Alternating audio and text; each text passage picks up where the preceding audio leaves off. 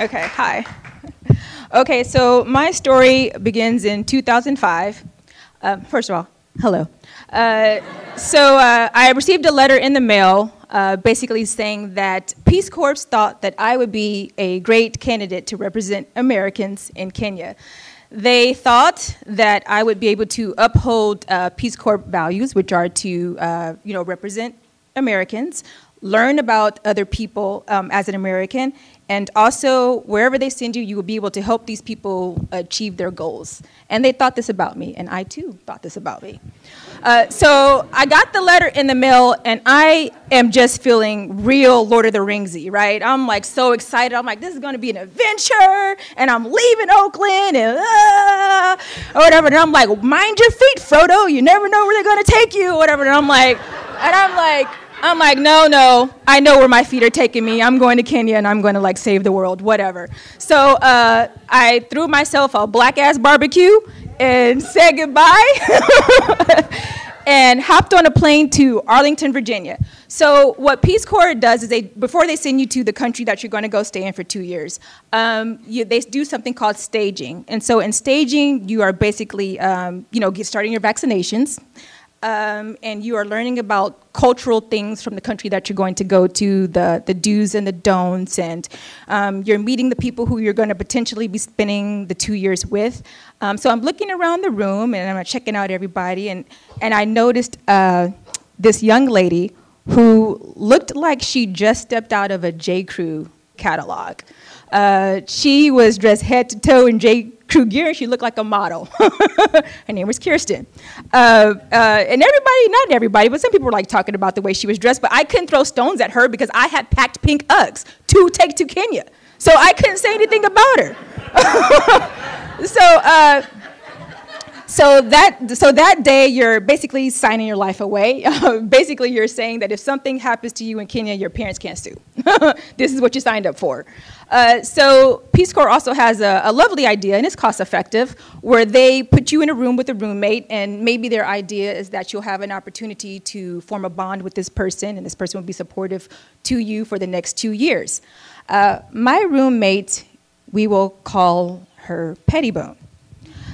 Pettibone was the most sprightliest, optimistic, everything's jelly beans and stickers, we're going to save the world and everything is going to be all good kind of person I ever met. And frankly, I was a little bit disgusted by her, to be honest, because I wasn't feeling any of that at that moment. Mind you, when I was in Oakland, quitting my job, giving up my apartment, selling my car, and breaking up my boyfriend seemed like a fabulous idea. But I'm in Arlington, Virginia now, about to get on a plane to God knows where, and I'm feeling very apprehensive about it. And I'm feeling an emotion that I'm not normally an anxious person, so I'm unfamiliar with anxiety. And I don't know what to do with it. It's building inside of me, and I'm getting to the point where I know I'm about to lose control. I don't know what to do with this emotion. So I'm in the room with Pettibone, and I'm just kind of like, hey, so, how you feeling about this? Like, we're about to go to Kenya. Like, we don't know shit about Kenya or whatever. And she's like, no, not me. No, I'm pretty confident in my decision. And the way I was raised, and she said it just like that, the way I was raised is that if you if you're not rich, the only thing you have is your word, and you have to keep it. And then she prancied off into the bathroom, and I'm thinking, like, well, now I'm just a broke-ass coward, because I'm not feeling any of that. And my anxiety is pretty much based on the fact that, okay, I'm going to Kenya, and it's a predominantly black country, and I'm black, but that's a different kind of black. And I don't know if they know what kind of black I am. And will the stereotypes of a black woman here follow me over there? Do they know why I'm here? Why would they know? Why would they care? Would they see me as an American? Would I have to convince them I'm an American? As some people I would have to tell them. Or would I get the opportunity to be me without any of these stereotypes attached to me? And would I even like that me? So hellish is going through my head. And I'm like, I don't think I can do this. So Pettibone comes out of the bathroom, and she lays in bed. I'm like, okay, you need to get yourself together, okay? Because you're about to bolt out the door, and then you have a curfew, so you really can't go anywhere. So I'm like, okay, I'm going to take a Shinita shower. A Shinita shower is just a very, very, very, very long shower. If you're an environmentalist, you probably are not going to like me if we share a room together. So I go in there, and I take my shower, and I come out, and I just lay on the bed, and I'm like, okay, deep breath in, deep breath out, deep breath in, deep breath out. And I hear Pettibone on the phone with her family members. And she's speaking in the most weirdest, babyest voice I have ever heard. And it sounds like this. Hi, Daddy. I miss you. Oh, I'm going to go off, and it's going to be great. And you're going to see me in 2 years. And where's my sister? Put her face. And I'm thinking, like, what the fuck? Who have they roomed me with? And I cut my eye at her, and I'm like, is she kidding me? Is she kidding me? And I'm like, is this a sign from the universe that my black ass should just get on a plane and go back to Oakland? Because I'm listening. I'm listening. And so finally she got off the phone, and I'm just like, you just need to go to sleep. Tomorrow you actually have to make the choice if you want to get on the plane or not. So we wake up in the morning, and the weight is weighing heavy on me now. Now, instead of feeling like 120 pounds, I'm not 120 pounds anymore, but back then I was. I'm feeling like 320 pounds. And it's that feeling you get when you're so scared and so nervous.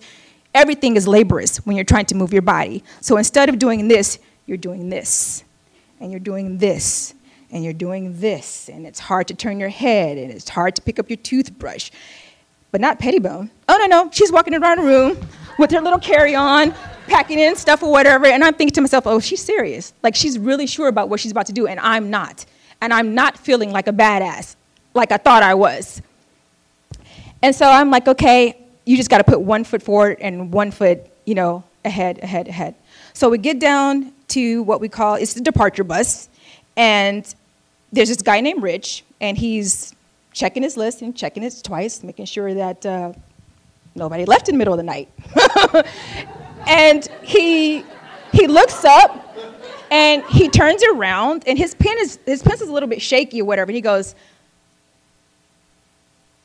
I don't know about you guys, but I'm scared. And we're like, hell yeah, we're scared. Oh my God, what is Peace Corps thinking? I got caught smoking weed in 1999, and they're sending a criminal to Kenya. And I'm like, I packed pink Uggs. I shouldn't be going over there. And everybody's just like, oh, thank God. Everybody feels the exact same way. We don't know what we're doing. What did we sign up for? Pettibone, who I did not know was sitting right behind me, goes, not me. I'm not scared. I feel great. And I look behind me, and her little hand is like over my seat. And I'm thinking, like, I can't do this for 2 years. I cannot. And I'm like, as soon as my feet touch the motherland, I am ditching her, one way or another.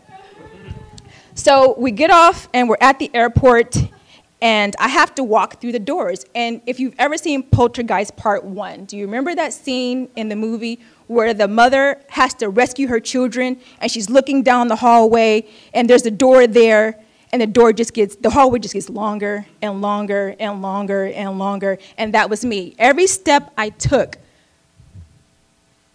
the direction got longer and longer and longer.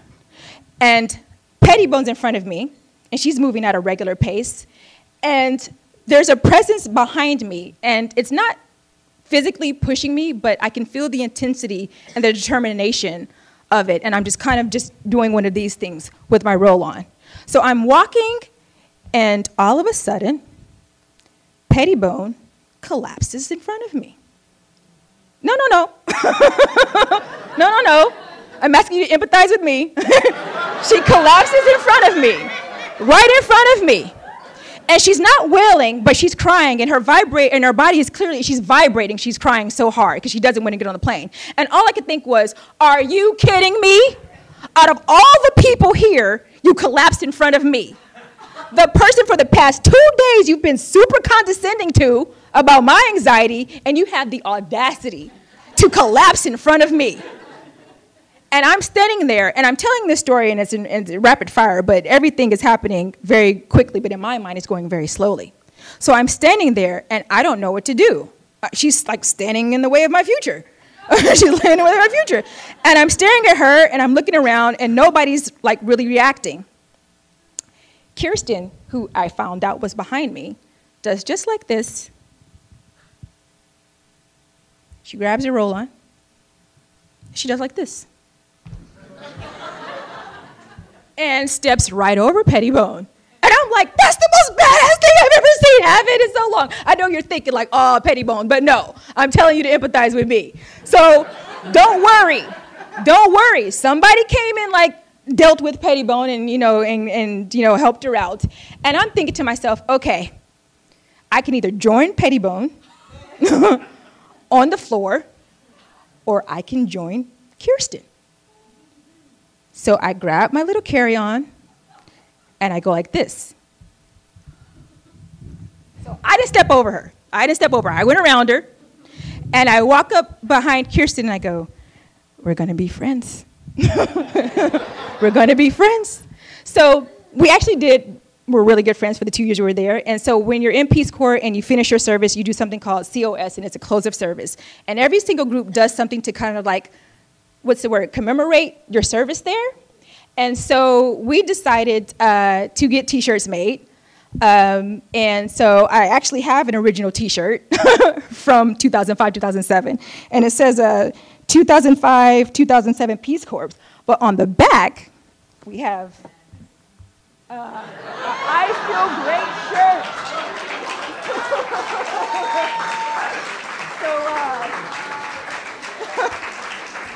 That is my story of envy. I envied both Pettibone and Kirsten. Kirsten is actually here tonight. The original Kirsten. So yeah, that's my story. Thank you for listening.